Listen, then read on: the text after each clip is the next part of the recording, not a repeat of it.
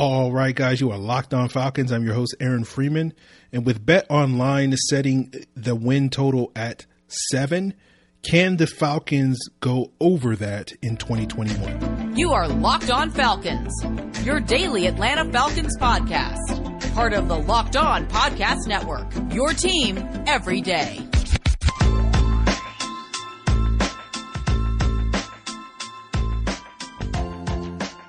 So, guys, you know me. I'm Aaron Freeman. I've been covering the Falcons for many, many years, formerly at FalcFans.com, RIP, still going strong on Twitter at FalcFans, and, of course, the host of this world-renowned Locked On Falcons podcast, your daily Atlanta Falcons podcast, right here on the Locked On Podcast Network, your team every day. In today's episode, we will be talking about how good the Falcons can be in 2021 now that Bet Online, as well as other Vegas sports books, have sort of set the win totals for all 32 NFL teams, with the Falcons having a win total set at 7, over or under.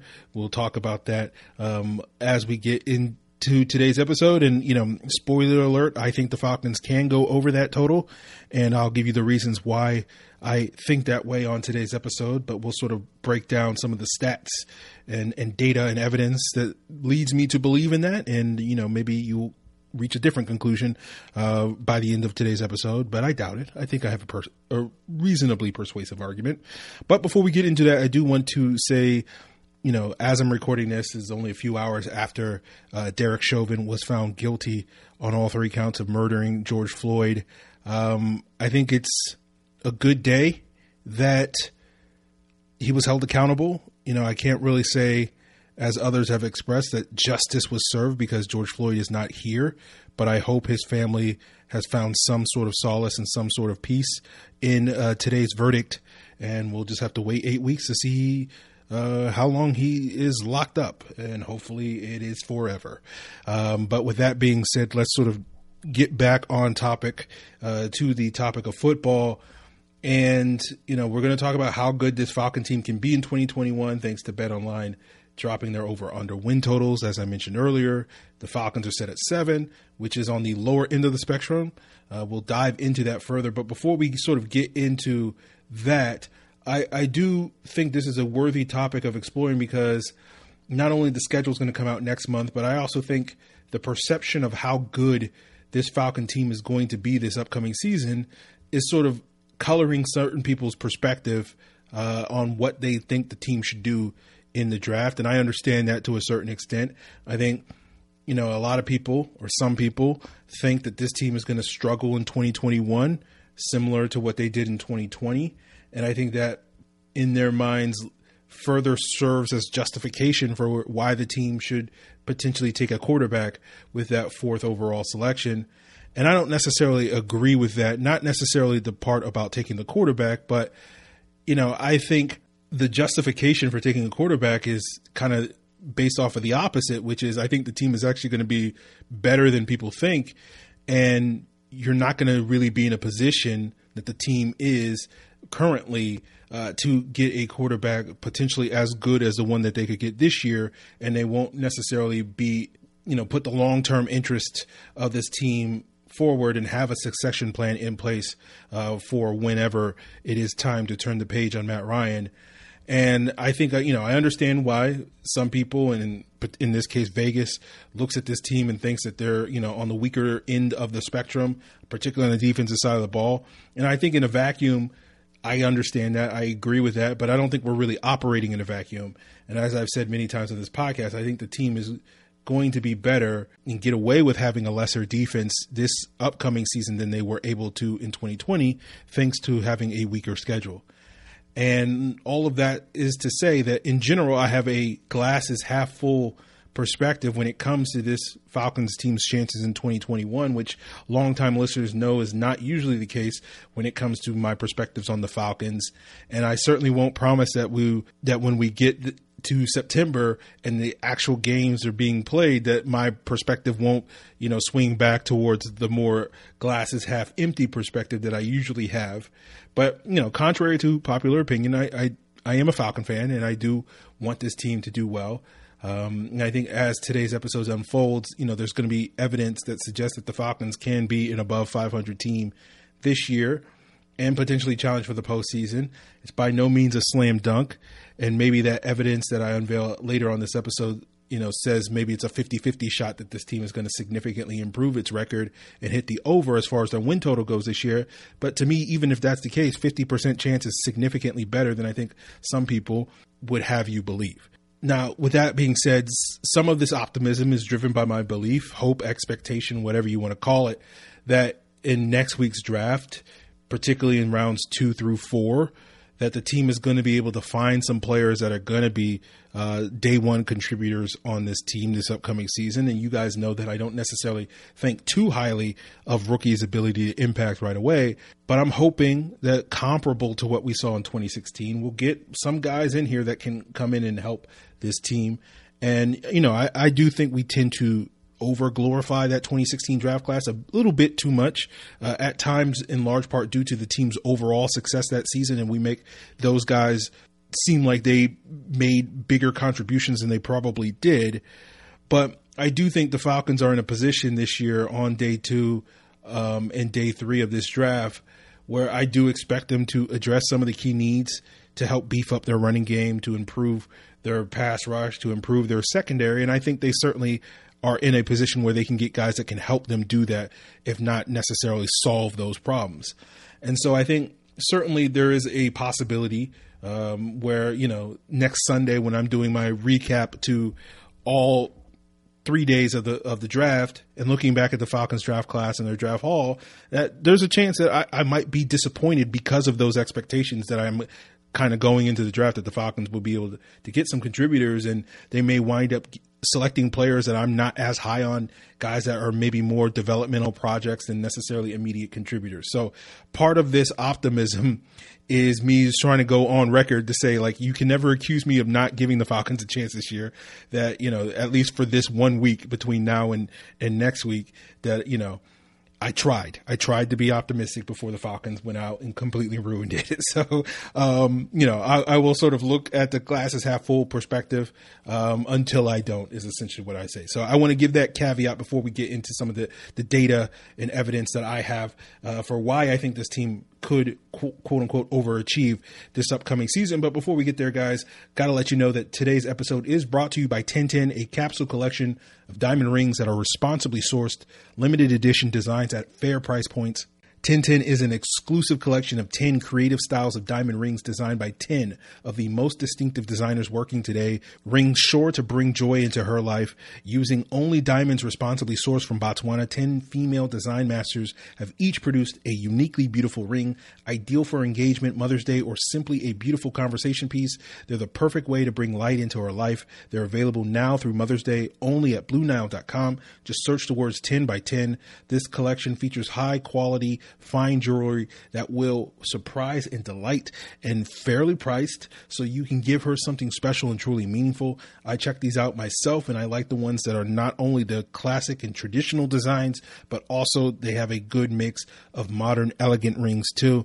So if you're on the hunt for the perfect, unique ring she'll treasure forever, you'll definitely be going to want to check this out. They won't be around for long, so find them now by searching the words 10 by 10 only at BlueNile.com.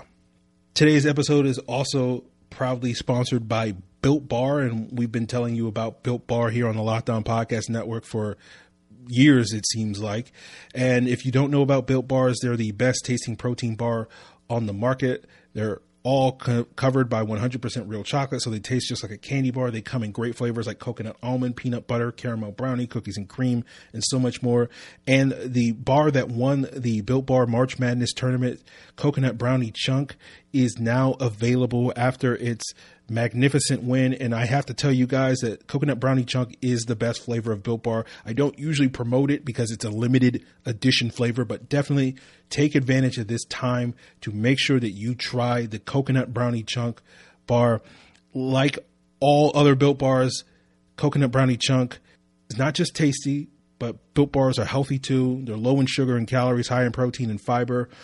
All you got to do to take advantage of this limited time offer to get that Coconut Brownie Chunk, or to get your favorite flavor of Built Bar, just head over to BuiltBar.com. Use the promo code LOCKED15 to get 15% off your next order. That's promo code LOCKED15 for 15% off your next order at BuiltBar.com.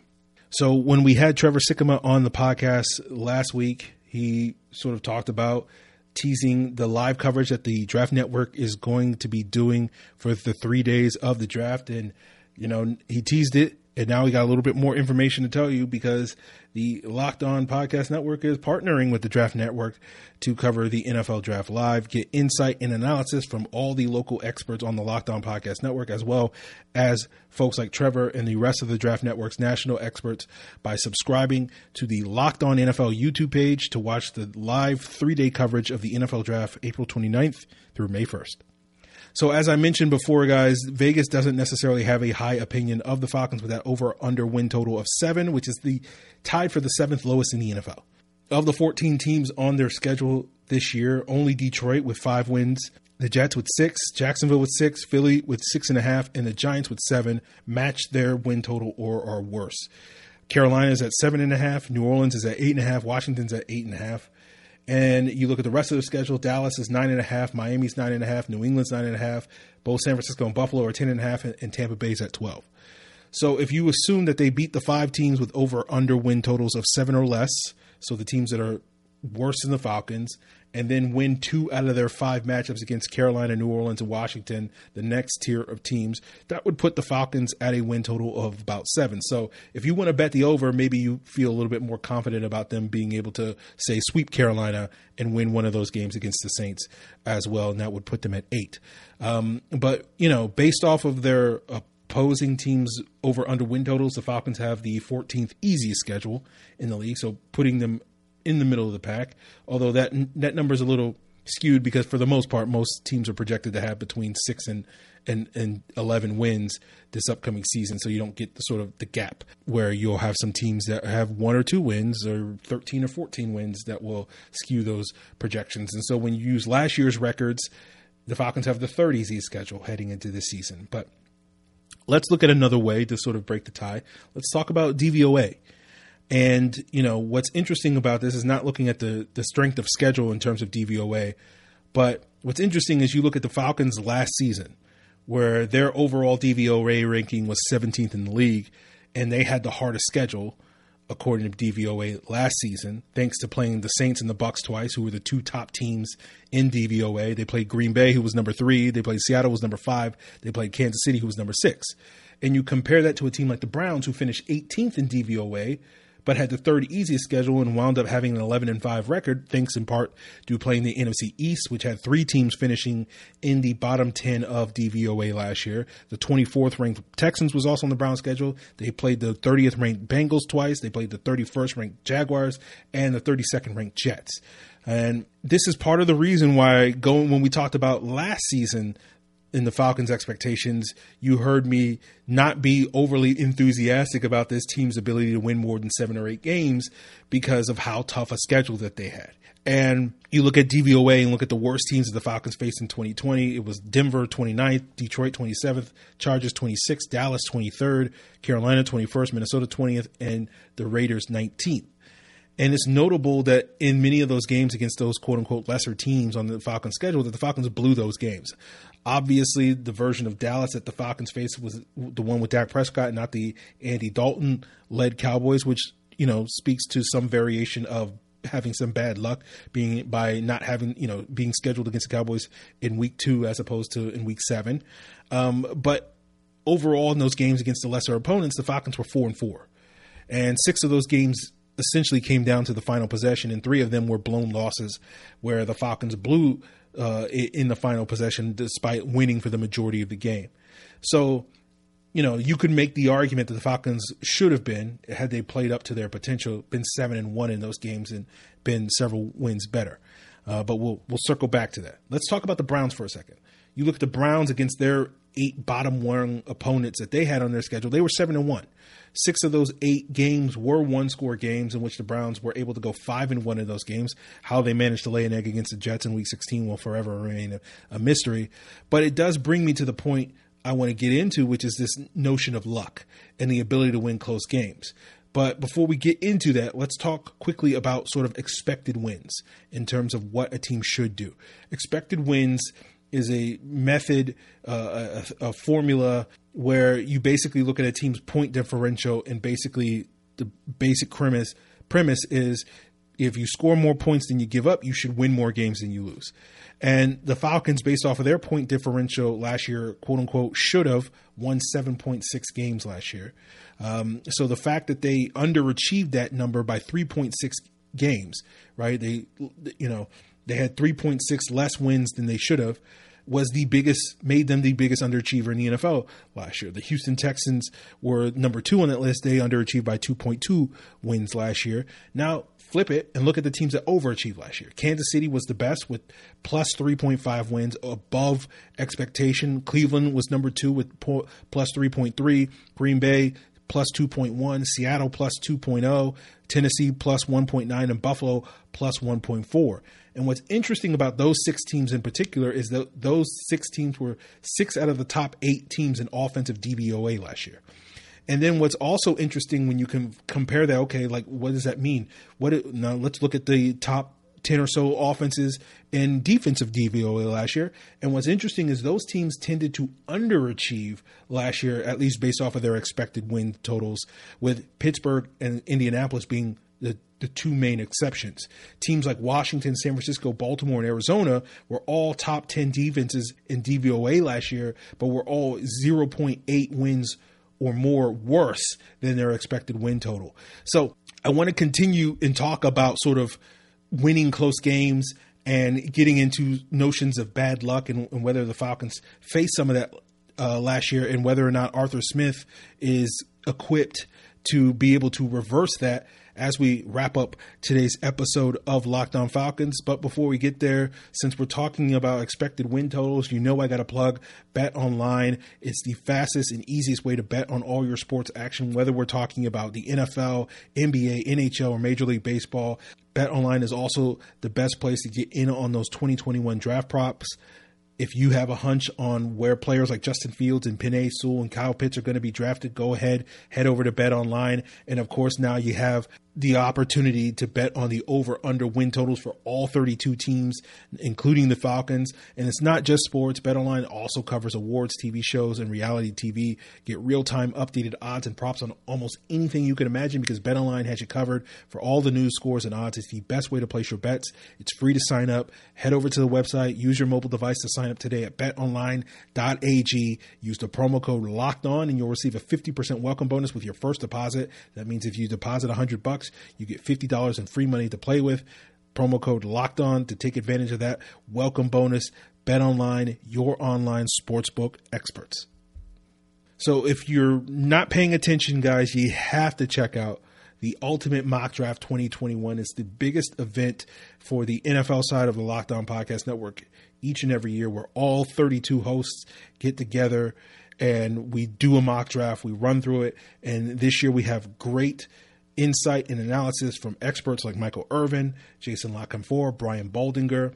If you've missed the first 2 days, you missed the Falcons pick on Monday, check out the next 6 picks on Tuesday. We're in the middle of the first round on Wednesday. And even though you may not be as invested in it because the Falcons aren't picking in the middle of the first round, if you're on Team Trade Back, you want to hear what type of players that the Falcons could potentially be getting if they were to trade back into this middle portion of the first round, because this is presumably, if the Falcons do make that big, bold trade back move, this is where they'll be picking. So definitely check out the Ultimate Mock Draft 2021 on the new Odyssey app or wherever you get your podcasts. And Odyssey is your audio home for all the sports, podcasts, news, and music that matter to you. That's Odyssey, AUDACY. So as we wrap up today's episode talking about whether this Falcons team can overachieve, so to speak, one of the things that's often mentioned about the team underachieving last year is how poorly they performed in close games. They were 2-8 last year in one-score games. That was tied with Houston for the second worst record in the NFL last year in one-score games. The Jaguars, by the way, were the worst with the 1-6 record last year.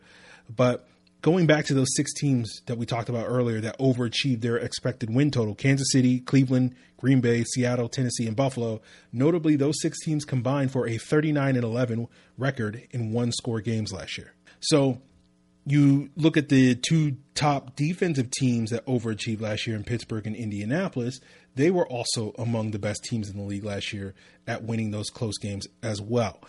And, what's interesting, if you go back and look at the teams that have struggled the last couple of years in close games, there have been 13 coaching changes in 2019 and 2020. And not coincidentally, 10 of those teams had losing records the previous year in one-score games. So clearly, a team's success can hinge heavily on a team's ability to win close games. And I don't think that's a groundbreaking conclusion, since, the data shows that at least last year, 53% of all games last year were decided by 8 points or less. So obviously, you're going to have a bunch of close games year in and year out. And so if you can win more of those games, you'll win more games overall. But what is notable to me, at least last year, and I didn't necessarily dig deeper on this to see if this was a historic trend going back years and years, but the teams that seemed to fare well in those close games, at least in 2020, were also the teams that were high-level offensive teams. And we know that high-level offensive teams generally have good quarterback play. And what's also notable, those 6 teams that we're talking about were among the top teams in offense in DVOA last year: Kansas City, Cleveland, Green Bay, Seattle, Tennessee, and Buffalo. And then the 2 defensive-driven teams that we're talking about in Pittsburgh and Indianapolis that were also good in close games did have veteran quarterbacks in Ben Roethlisberger and Phillip Rivers. So I think there's a little bit of a correlation there, at least in 2020, as far as having good quarterback play and being able to win close games. And you go back to the notion of coaching changes.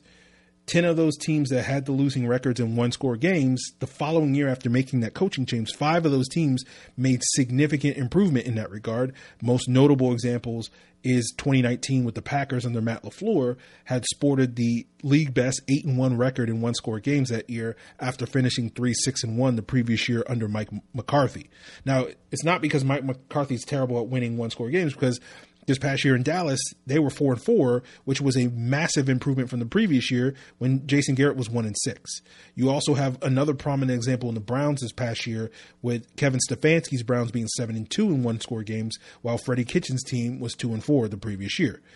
Joe Judge improved from the Giants, going 5-5 this past year, with Pat Shurmur was 2-5 the previous year. Adam Gage, interesting enough, was 5-2 with the Jets in 2019 in one-score games after Todd Bowles and his Jets were 2-6 the previous year. So I think the idea that a lot of people have that the Falcons could be significantly better in those close games under the direction of Arthur Smith has some merit, right? Again, we're only talking about 50% of the time. There were several instances like Marvin Lewis's teams, I don't think Zach Taylor won a single close game in his first year as a head coach. So it's not to sit here and say it's guaranteed, it's a slam dunk that you change coaches, you're going to get it better. But it's a 50-50 split in terms of certain teams going from basically really bad to really good in terms of winning close games. Now, before we continue today's episode, I do need to make this clear. I have to give this caveat. We don't know if Arthur Smith is a good coach or not. And I use the Browns as a comparison. We're hoping that he's Kevin Stefanski, right? But he could be Freddie Kitchens. Now, I'm not going to necessarily assume that Arthur Smith is Kevin Stefanski, but I think for obvious reasons, I'm optimistic, I'm hopeful that he will be. That's where the glass is half full approach comes from. But without knowing that, there is enough evidence to suggest that this team could be substantially improved in their ability to win close games this year, largely thanks to improvements on the offensive side of the ball. We hope that the Falcons' running game will be closer to league average this year than what we saw a year ago. We also saw how effective this offense was last season with a healthy Julio Jones, and that was with Dirk Cutter calling plays, who we know is an inferior play caller, right, league-wide. We know that Arthur Smith is a superior play caller, at least based off what he did in Tennessee, but that doesn't guarantee that he's going to be able to port that here to Atlanta. Again, I think we can be optimistic. Reasonably optimistic there. It's not just hope that's bringing that, that's driving that. But healthy Julio Jones with Dirk Cutter being one of the top offenses what's a healthy Julio Jones with Arthur Smith going to be? And so my expectation is that we will see this Falcons offense being a top 10 offense, at least in DVOA. And I don't think that's overly optimistic by thinking that. You know, I look at a team like Buffalo as sort of where we're shooting for, which is Buffalo was like 3rd in passing DVOA and 22nd in rushing DVOA and finished 5th overall in offensive DVOA last year. That is kind of what I'm hoping for. A highly potent passing game coupled with a okay running game, good enough running game, but it doesn't slow down the passing attack from being as capable as it is capable of being. I think, you know, the potential is there that the Falcons could be better than 22nd best rushing team in the league this year.